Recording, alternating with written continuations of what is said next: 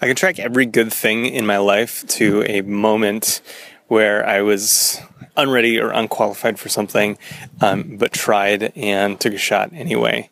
And that may sound contrived, but it's true, and it's something that I have a really hard time reminding myself of once I've actually achieved some level of good or competence or accolade in a field.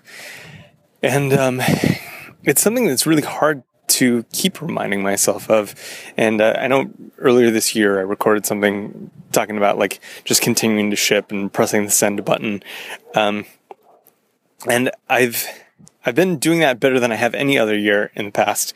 But I do notice this kind of draw. Once you do something and it's out there, now that you only remember the good things about that and the successes and the places where you were smart, and you forget all about those places where you felt kind of insecure or maybe I'm wrong about this thing.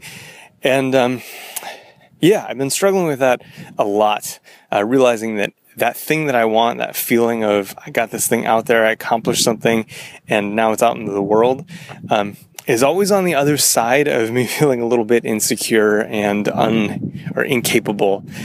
So I'm trying to remind myself that that's a sign that I'm super close to the thing that I want, or even once I get there, just put it out into the world and fix it later. But yeah, that's what I've been working on this week.